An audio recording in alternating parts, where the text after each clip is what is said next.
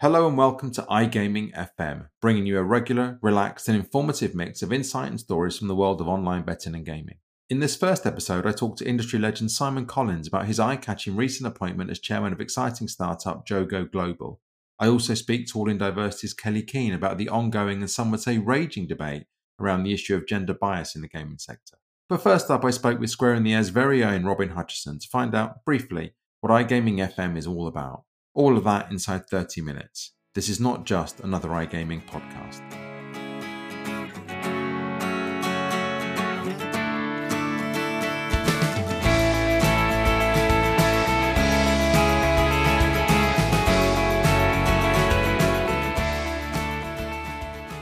First up, I'm joined by Square in the Air's own Robin Hutchison. Robin lives with his young family in Derbyshire and has been at Square in the Air for nearly 10 years, playing a leading role in the growth of the company's B2B team. So, Robin, why is Square in the Air putting together a radio show?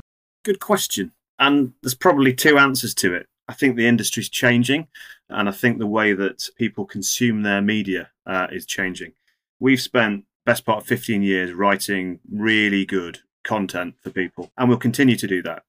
There's lots to be gained from press releases and features and interviews and stuff that people want to read, but people also want to see and people want to hear as well. And I think the importance of embracing those new media opportunities is something that we need to do. And I think people are hungry for more content. People want to hear from the interesting people within the industry. They want to hear from our clients. They want to hear from others as well. And if we're in a position to deliver that, then that'd be great. That's interesting because you mentioned clients and others, and the traditional role of an agency like Square in the Air is to represent its clients. So is this just for your clients or is it wider than that? It certainly will be for clients. We're blessed to have some great ones and some great people that work at those clients.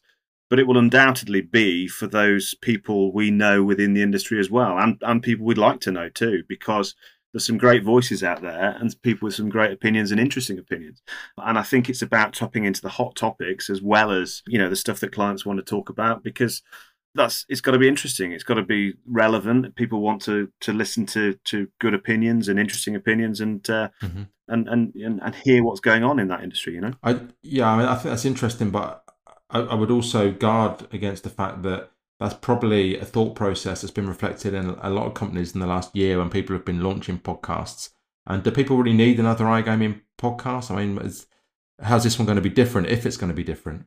Well, look, there's some great products out there. There's some great iGaming podcasts. I agree with you. There are a number of them now, and we don't want to be sort of jumping on a bandwagon, but we want to offer a different approach, really.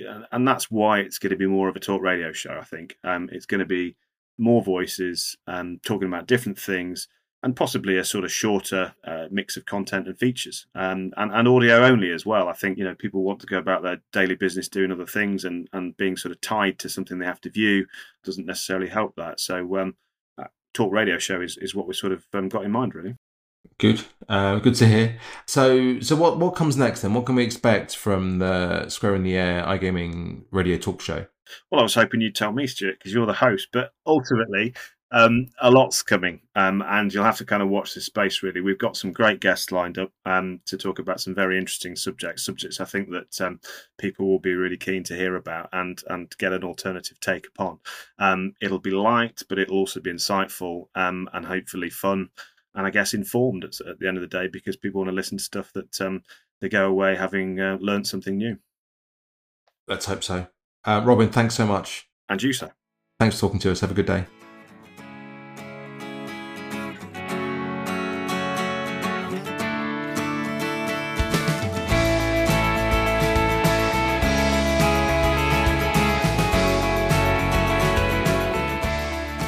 Speaking of debate, a number of posts and comments on LinkedIn recently have included members calling out what they perceive as sexism in the gaming sector.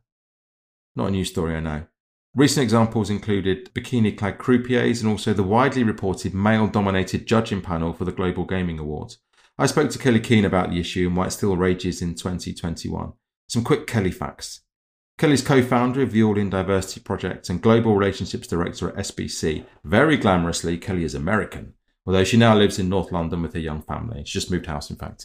Googling her name yields 2,700 hits, and she has nearly 4,000 followers on LinkedIn, which is kind of CEO territory. That's very good.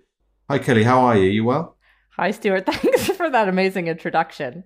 If you like it, you can record it and put it on your LinkedIn page if you want. I do. I actually Googled my name after you said that. That's right. I don't think there's any others. No imposters. It's good talking to you. I'm going to jump straight in if that's all right. The reason I wanted to talk to you was, as I mentioned at the top, some debate that's been raging. We're still seeing speaker and judging panels often populated exclusively by men. And I know it's something you feel passionate about and that we've worked on together, actually. So what's going on? Where are the women?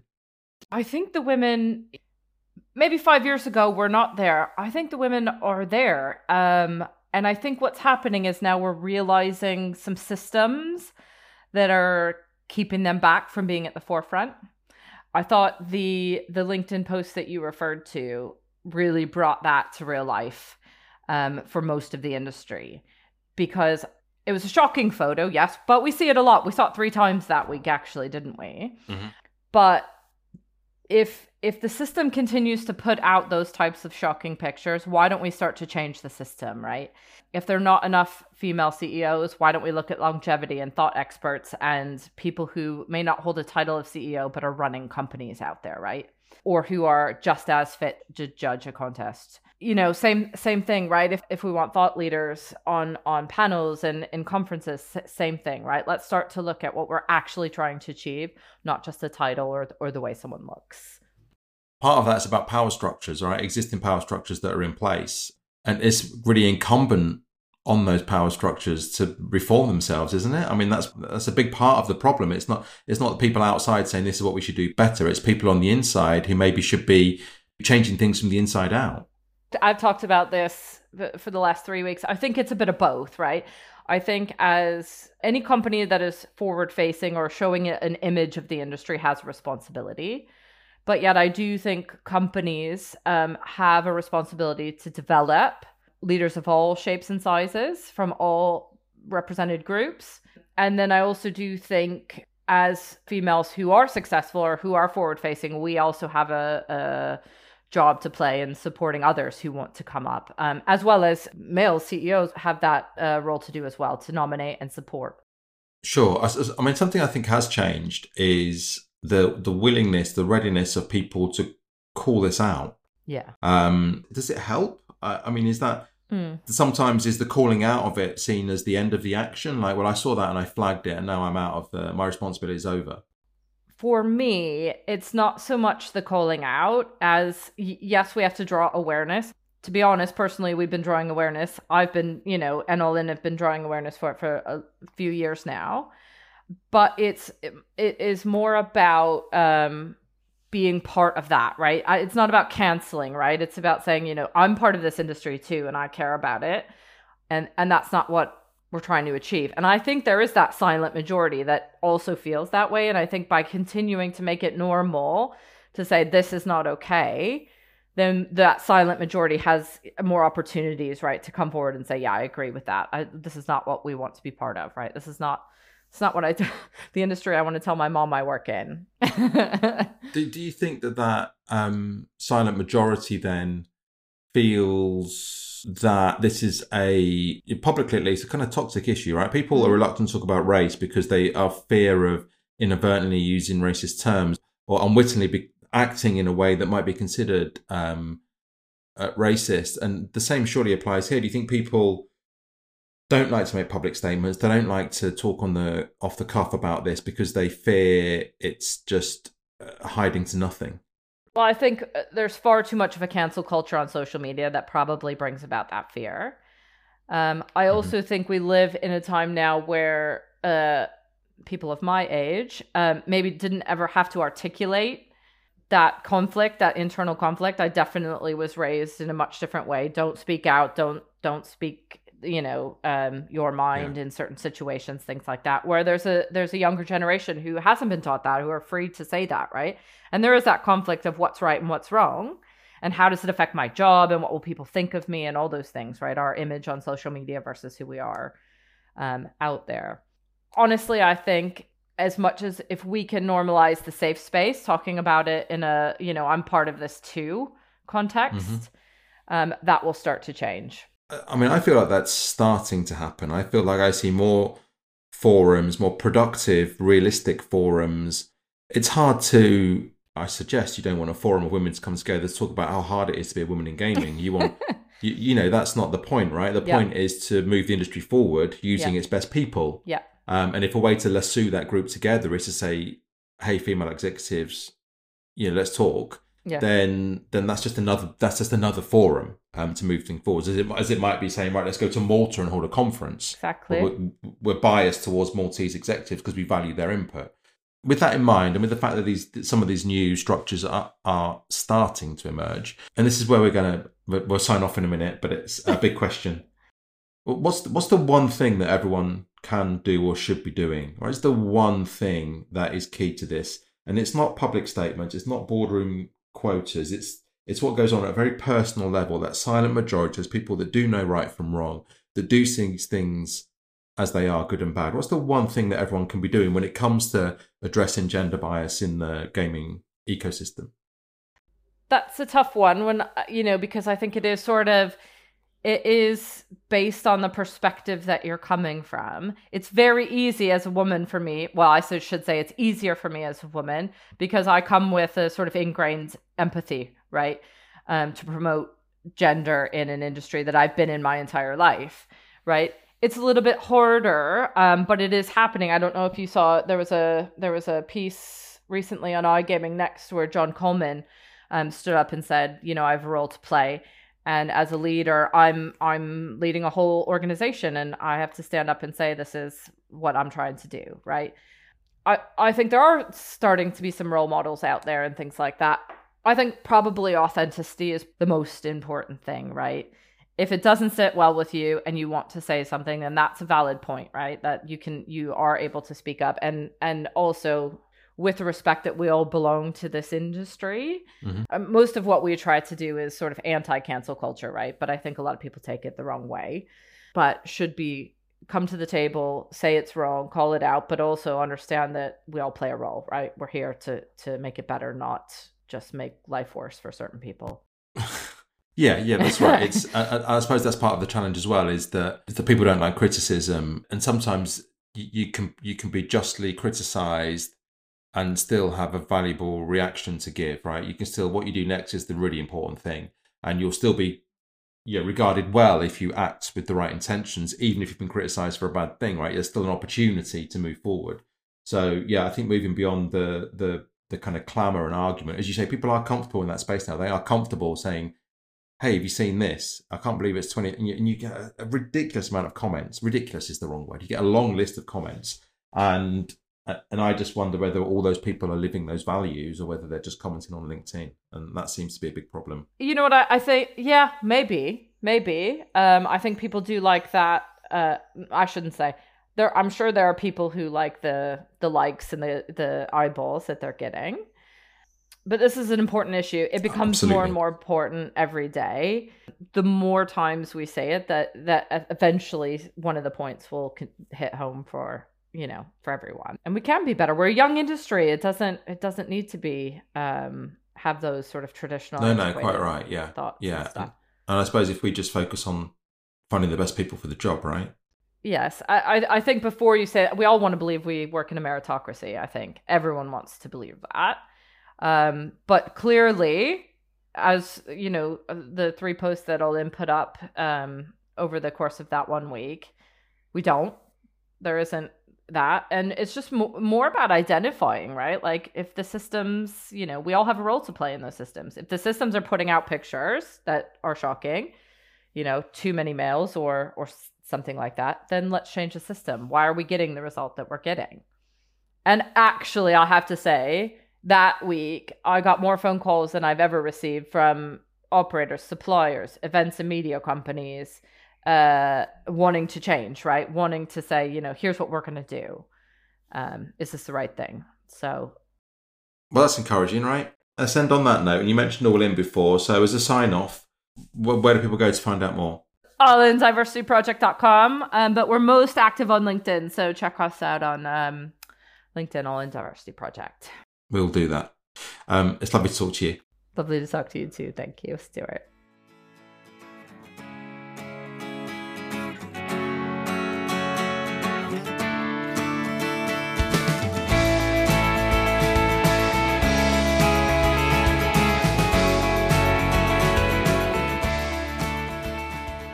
So, to Simon Collins, who recently was announced as chairman of startup Jogo Global, some Simon facts. Where to start? Simon Collins first made waves in the gaming sector with bingo site Cascade back in 2001. Cascade owned a number of bingo brands, including perhaps most prominently Foxy Bingo, and was acquired by Party Gaming in 2009. He then founded Gaming Realms, acquiring the Slingo name and launching it into the UK market with massive success. More recently, he was MD of Gaming at News UK. Simon lives in Dulwich in South London, where he's speaking to us from, and he has an enormous 11,000 followers on LinkedIn, which is, well, it's proper chairman territory, that. Simon, how are you doing? I'm good, thanks. Thanks for inviting me to speak today. It's nice to catch up. Been travelling the length and breadth of the UK, but we've managed to fit in the time for us to have a little chat. Thanks for making time. And I wanted to talk to you about Jogo Global because a lot of people would have seen the post a few weeks ago when the announcement came out, and it will have caught some people's attention because there's a lot of startups in the iGaming space. And the first question is, why did you choose to work with Jogo? So I'd known David from his work before. He'd done some stuff with... I should add, it's David Marcus, CEO, right? Yes, David Marcus. He'd done some very interesting pioneering work with a 3D proposition for the guys that had GlobalCom. And GlobalCom was the software that powered Cascade, Foxy Bingo and all that sort of stuff. So I'd known David for many, many years, and just the opportunity to get involved in this new sort of business, which has a South American feel and theme to it because of Tiago, the other co-founder, was really interesting. And what I like about it is that it's kind of softer sort of game formats, omni-channel. So Tiago's got a good experience of working with companies like Ortiz and stuff like that, Video Bingo in South America.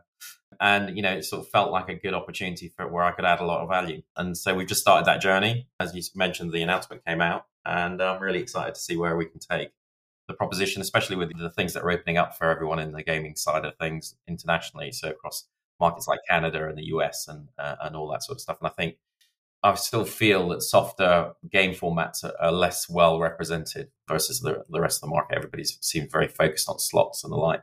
So I think there's an interesting and good opportunity here. Yeah. And by that, you're talking about numbers games and those kind of things, right? Yeah. So, I mean, I've seen things like Keno in Greece and stuff like that when I was growing up. And I've always felt that lotteries, there's a lot more innovation that could come into that lottery space. Mm-hmm. But especially bingo, I still think that formats like bingo, there's a lot more innovation to come on those areas. And it'll be interesting to see if we can bring some of that heat to the marketplace in terms of things like video bingo and stuff like that. I was going to ask you actually. My next question was what makes it different to other providers? What one of the reasons you were attracted to Jogo, but you've already answered that. Really, it sounds like it's quite intuitive, this decision, right? There's a sense, as rather than one thing, as kind of you named 3 or 4 things that were reasons for being part of this project, and I wonder how the opportunity came about. Really, how who makes the first move? You must get quite a few phone calls and emails and pitches and ideas. And I'm sure you're not the only one, but there are lots of people who are approached to collaborate. And you say David a long time. Was it David's involvement that maybe pulled you in? Or I think that the fact I'd stepped down from news, I was at liberty, let's say, to look at some of these opportunities. It would have been harder had I still had that MD role at news. And so it was just good timing, really. So got the opportunity to meet Tiago, and we've just brought on a guy called Rob Vecchio, who's going to help us with the US side of things. And I've always had I look at Dermot Smurfit, who runs Game Account Network, and seen some of the success that they and the trailblazing that those guys have done. And I feel like there's an opportunity with Jogo to hopefully captivate some of that essence and some of that lightning in a bottle that the US market might bring to our ecosystem. And that lightning in a bottle, that's the, to extend metaphor so much, that's the X factor. That's the thing that everybody seeks, right? How is Jogo equipped, do you think, to deliver that? I mean, what is it about the company that makes you believe that they actually can realize that ambition when others try to and often don't? Yeah, I think the US is a big marketplace, and the guys have got some good experience of working with some of the tribes, and got previous projects that they've run in an offline, online sort of context. And so that the marrying of those two things, everyone talks about it, this omni-channel, opportunity. But I really think the US is going to open up a huge amount of opportunity for those sorts of skill sets. And I guess that's where I'm looking forward to seeing whether or not we can make that stick. Obviously, in order to do it, you've got to go and get all the licenses and regulatory hurdles have to be overcome, et cetera, et cetera. So it'll take a while. It'll be a long journey. You've probably seen with Gaming Realms that that's the pathway that they've trodden, and Slinger's, probably 4% of the New Jersey marketplace with that one format. And I just think it's a really interesting way to target an opportunity or a marketplace is by offering content rather than by being B2C or whatever else and trying to, I think you need to be sort of supplying the capabilities to the likes of DraftKings and others to open up that opportunity further. It's complex there, though, right? Because you name checked the tribal casinos, and the regulatory structures there are radically different. Do you think that's a deterrent for some people? Do you think some people are put off from taking the challenge on because of that? I mean, so I was looking at White Hat doing that deal with Blueprint, which got announced earlier this week. And I'm still scratching my head and struggling. I mean, I must give Matt Cole from Blueprint and the guys over at White Hat a call just to check that they're going to tell us a little bit more detail about what they've achieved there. I don't think that was a public announcement yet, was it? I think that was just, a little bit of information leaked out. So there probably is more to come, I suspect. But I think that's an example of, you wouldn't necessarily put those two companies in the same breath, but clearly they've figured out that there's an opportunity there because White have got some of that regulatory stuff under their belt because I think they're powering one or two partners in the US marketplace. Yeah. And so clearly it makes sense if you've done some of that regulatory hard work. It then makes sense to partner with people in different ways that we've not seen in the marketplace today, because I think Europe's a little bit more straightforward in terms of the regulatory landscape. So it's quite easy to put your game content live in with Gibraltar operators or with Malta operators, etc. We're all very familiar with how that all works. I think in the States, it's very new. And as we've seen, states are opening up bit by bit. And some states are open for sports, some states are open for different things. And so there's a whole lot of new learning to be done and understanding to be achieved. And they're not all necessarily just looking to replicate that European template either. As it transpires, it seems that, as you say, there will be a wide range of reasons for things happening in certain territories there that don't happen in others. I must say, White Hat will be very glad that they got a nice bit of coverage there, so thanks for that. So back to Jogo. Day to day, then, what's your involvement going to be? Obviously, you have this insight, you have this Rolodex, you have this, this reputation. So I'm non-exec chairman, and we have a weekly catch up, and then there's every 2 weeks I do a catch up on the US. It's really informing strategy in terms of who we're speaking to, where we're at with those different conversations, but also, as you mentioned, opening up my Rolodex and trying to get people to take us a bit more seriously. So, for example, we'd love to get some integrations done with some different software suppliers. You can imagine who that might be, and if we can achieve that, or if I can expedite that, let's say, then so much the better, because that's one of the challenging bits of the equation, I guess, in the marketplace. There's a lot of people with a lot of content, and trying to get up the priority list to get an integration done is quite challenging at times. And hopefully I can bring some leverage and weight to those conversations to help them sort of get through those conversations more quickly and more efficiently. And I know the right kind of people, I think, to be putting some pressure on to hopefully help with all of that. But the interesting thing is, I think the world is really opening up. I mean, there's a lot more marketplaces coming online every single day, and so I think hopefully the opportunity to go and get business and bring in new opportunities will be quite interesting and rapid. And I look at markets like Africa, as well as all of that stuff that I touched on with the US, look at markets like Canada, and just trying to get an understanding of how we can best go about positioning things so that the business thrive and flourish, which it already is as it stands. But, I think there's a lot more deal making to be struck in the coming 12 months. It's really interesting what you talked about, collaborations then potentially with other suppliers, and how that might happen as a means of entry into the market rather than something that happens as the market consolidates, because that is a different model, right? So that's perhaps why, my very simple view of it, why actually who is even more valuable now, because you will be able to form alliances. Is that fair? Yeah, I think so. And what when we were running the Slinger stuff with Gaming Realms, we had a serious discussion about not allowing anyone else to have that content. And I remember there was 888 were very keen to have the Slinger format, because obviously I had a big bingo business with some very big brands on their platform. And, I think, obviously as time has gone along, the decision was taken to open up the game content to others, not to keep it exclusively to the gaming realms B2C brands. And having seen that, I think that's the opportunity now, is to get onto some of these platforms that have already got an installed base of customers and offer them new and interesting, innovative game formats. And that's where I think, there's it's not just the US, it's also Europe and other markets, as I touched on earlier. And I think, sort of trying to do that softer, trying to go after that softer game format. Yeah, and I suppose that they might be seen as supplementary to some of the more angular options that are out, right? A lot of, there's been a lot of talk about American players wanting megaways and whiz bangs. They want excitement and they want noise and they want drama, but not everyone wants that.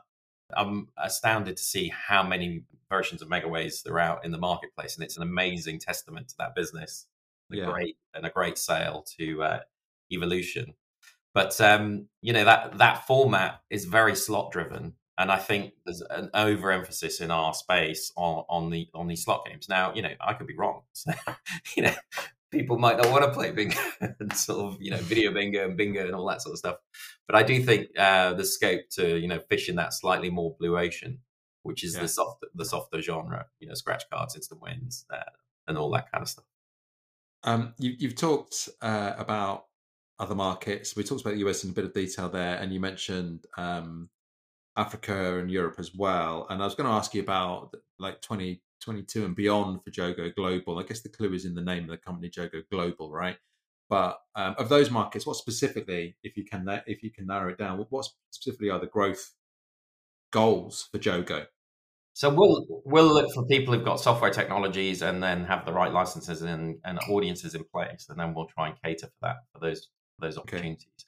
So we've got live conversations with some very significant players in the industry who are specifically looking for localized content around where they're looking to expand their operations. And that South American aspect of the team, I think, really plays into that. So you can imagine some markets in LATAM and some of those sorts of opportunities are particularly high on our agenda. And if you can find the people who've got the correct licenses and the correct partners in place, then you can go after some of these markets. I think Holland is just in the process of opening up as well, so that will bring a heap of opportunity to the marketplace.